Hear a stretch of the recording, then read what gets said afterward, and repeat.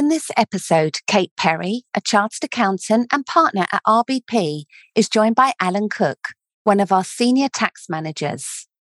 They're going to be discussing the tax consequences of a hospital consultant undertaking work within private practice. Also, issues surrounding the NHS pensions annual allowance tax charge.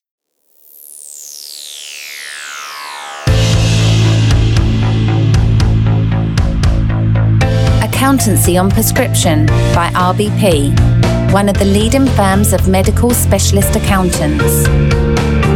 We know what you find tough, but don't you worry, as we know our stuff.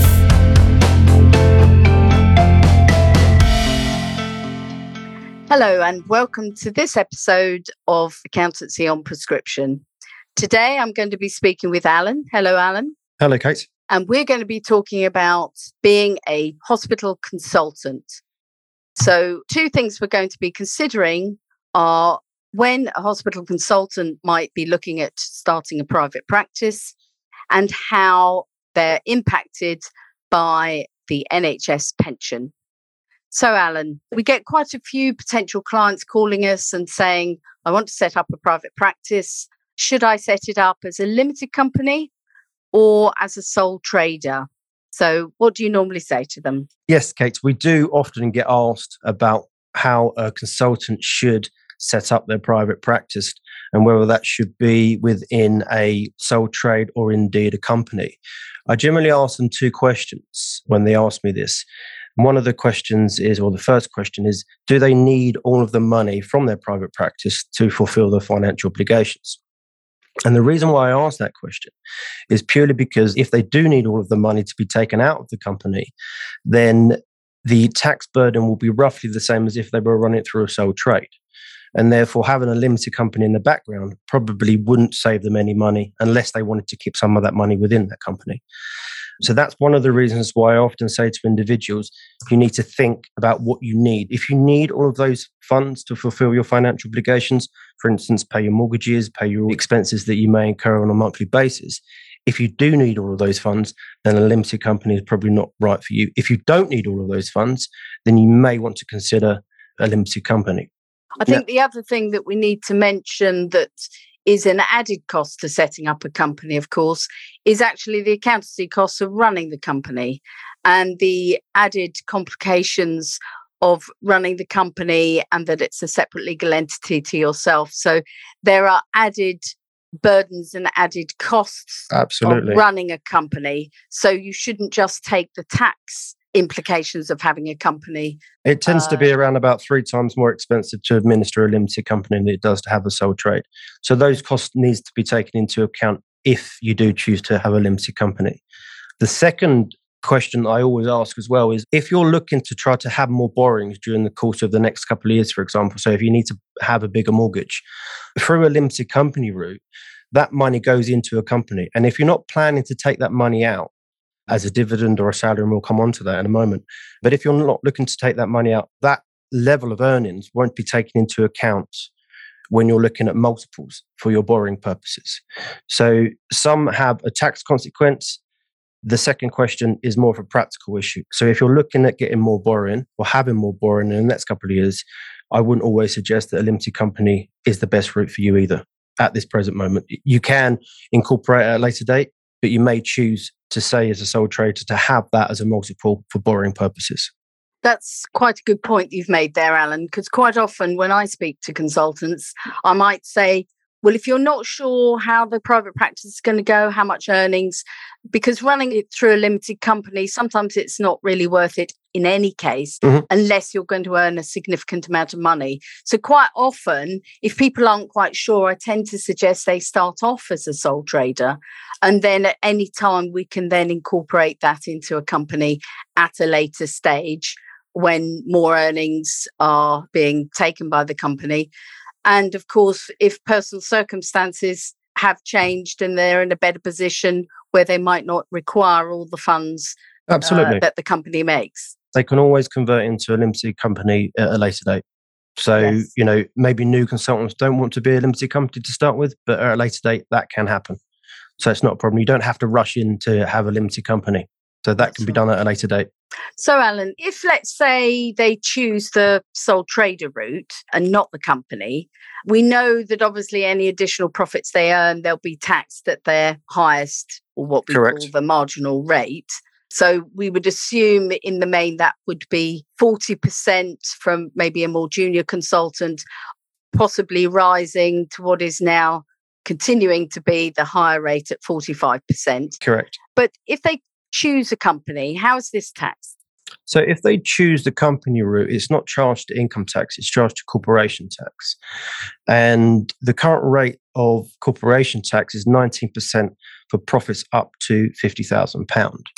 Any profit over £250,000 is going to be charged a corporation tax rate of 25%.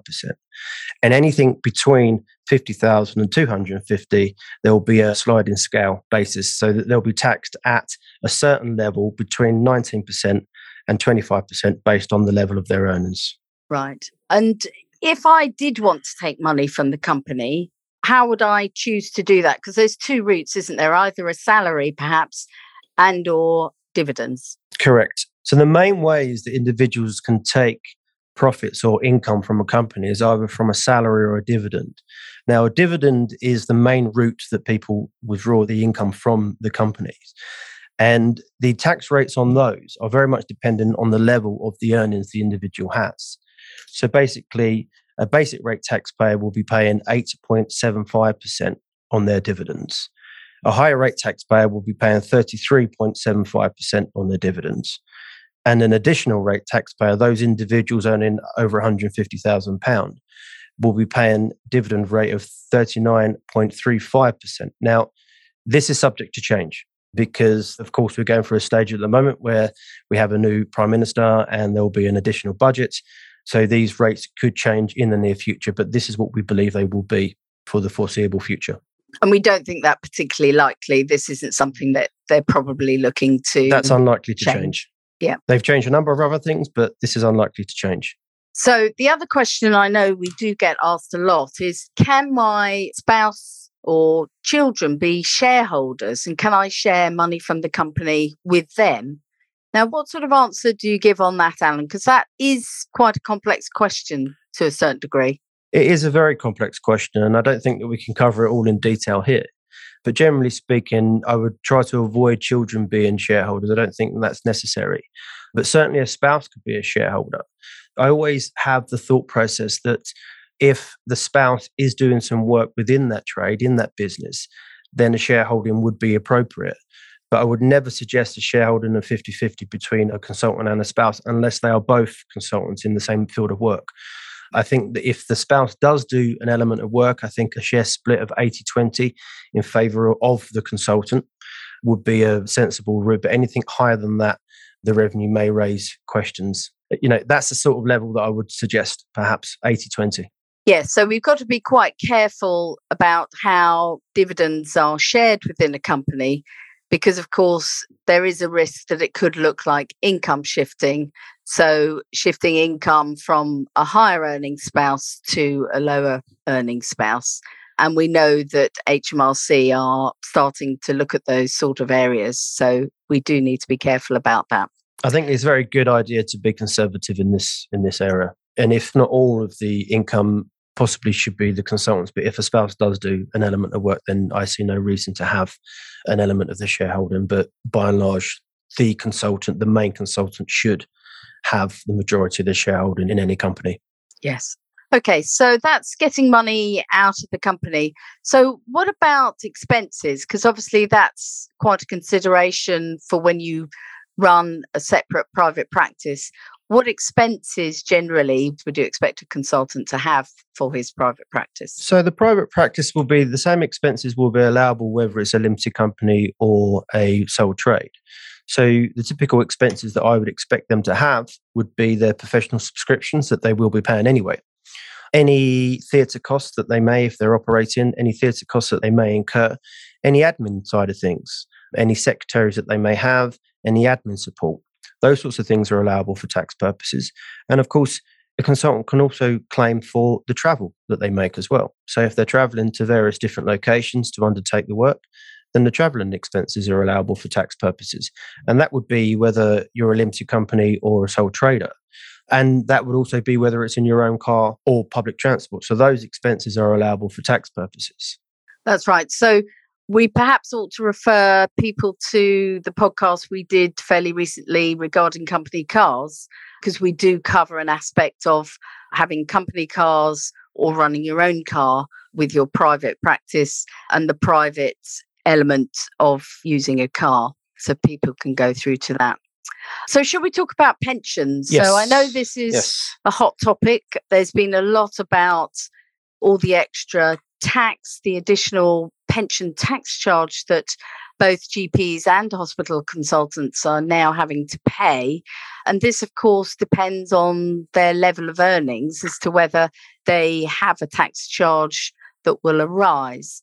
So perhaps you can give everyone an idea of what we're actually talking about and encompassing what we call the annual allowance tax charge and how that all works. Sure, of course.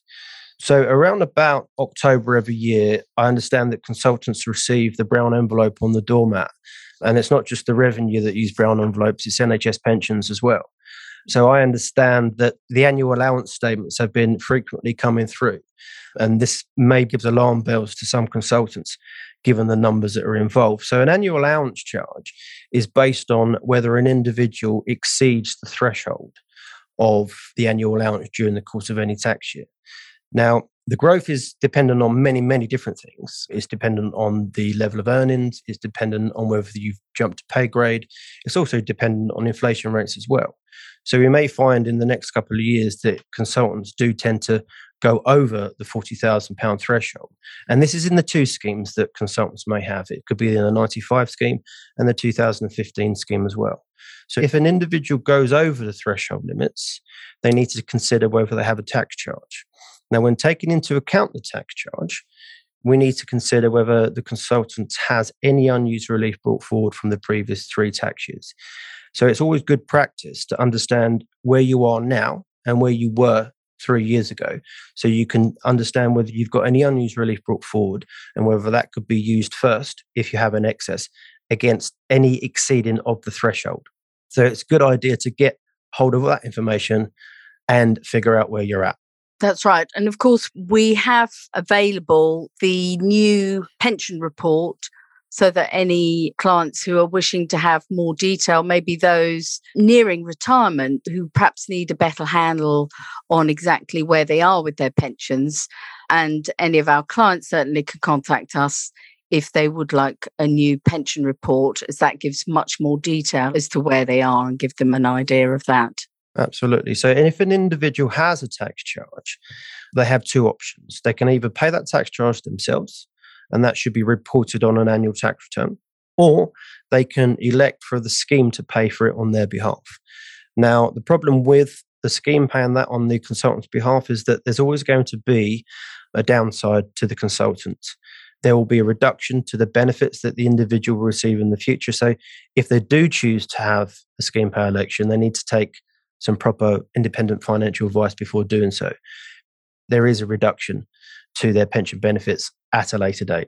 However, we do tend to say that very often the inflationary increase to the pension and the guarantees probably outweigh the scheme pay election charge. And of course, in 2019-20, the government did agree to pay for those additional tax charges. And we don't know whether they might choose to do that again in the future. Personally, I think that may be unlikely given the costs involved, but certainly that's something to look towards. So maybe scheme pay elections are often, for most of our clients, we find is the best way forward for them. Yep. Because most people don't have several tens of thousands of pounds hanging around to pay this extra tax charge. But it's good practice to make sure that you understand whether you've got any unused relief brought forward. Absolutely. And to review on an annual basis, because there's some horror stories out there that we come across. Yes, that's correct. So, Alan, we probably ought to mention that we have already done an NHS pensions podcast. So anyone wanting some more information or a bit of an overview about how the NHS pension works, they can listen to another podcast on accountancy on prescription which is a discussion between Jenny Stone and Ollie Newing, who is a financial advisor. Okay, so I don't think we've got anything else to say about pensions. And I think perhaps we'll leave that there. Hopefully you all enjoyed this podcast. If you did, please like and subscribe. You have been listening to RBP's Accountancy on Prescription podcast. For any updates, please visit www.rbp.co.uk or follow us on Twitter at RBPCA. The contents of this podcast is for general guidance and informational purposes only and does not constitute any form of advice. The information provided by RBP is of a general nature. Appropriate and tailored advice or independent research should be obtained before making any decisions. RBP does not accept any liability for any loss or damage which is incurred from you acting or not acting as a result of listening to Accountancy on Prescription.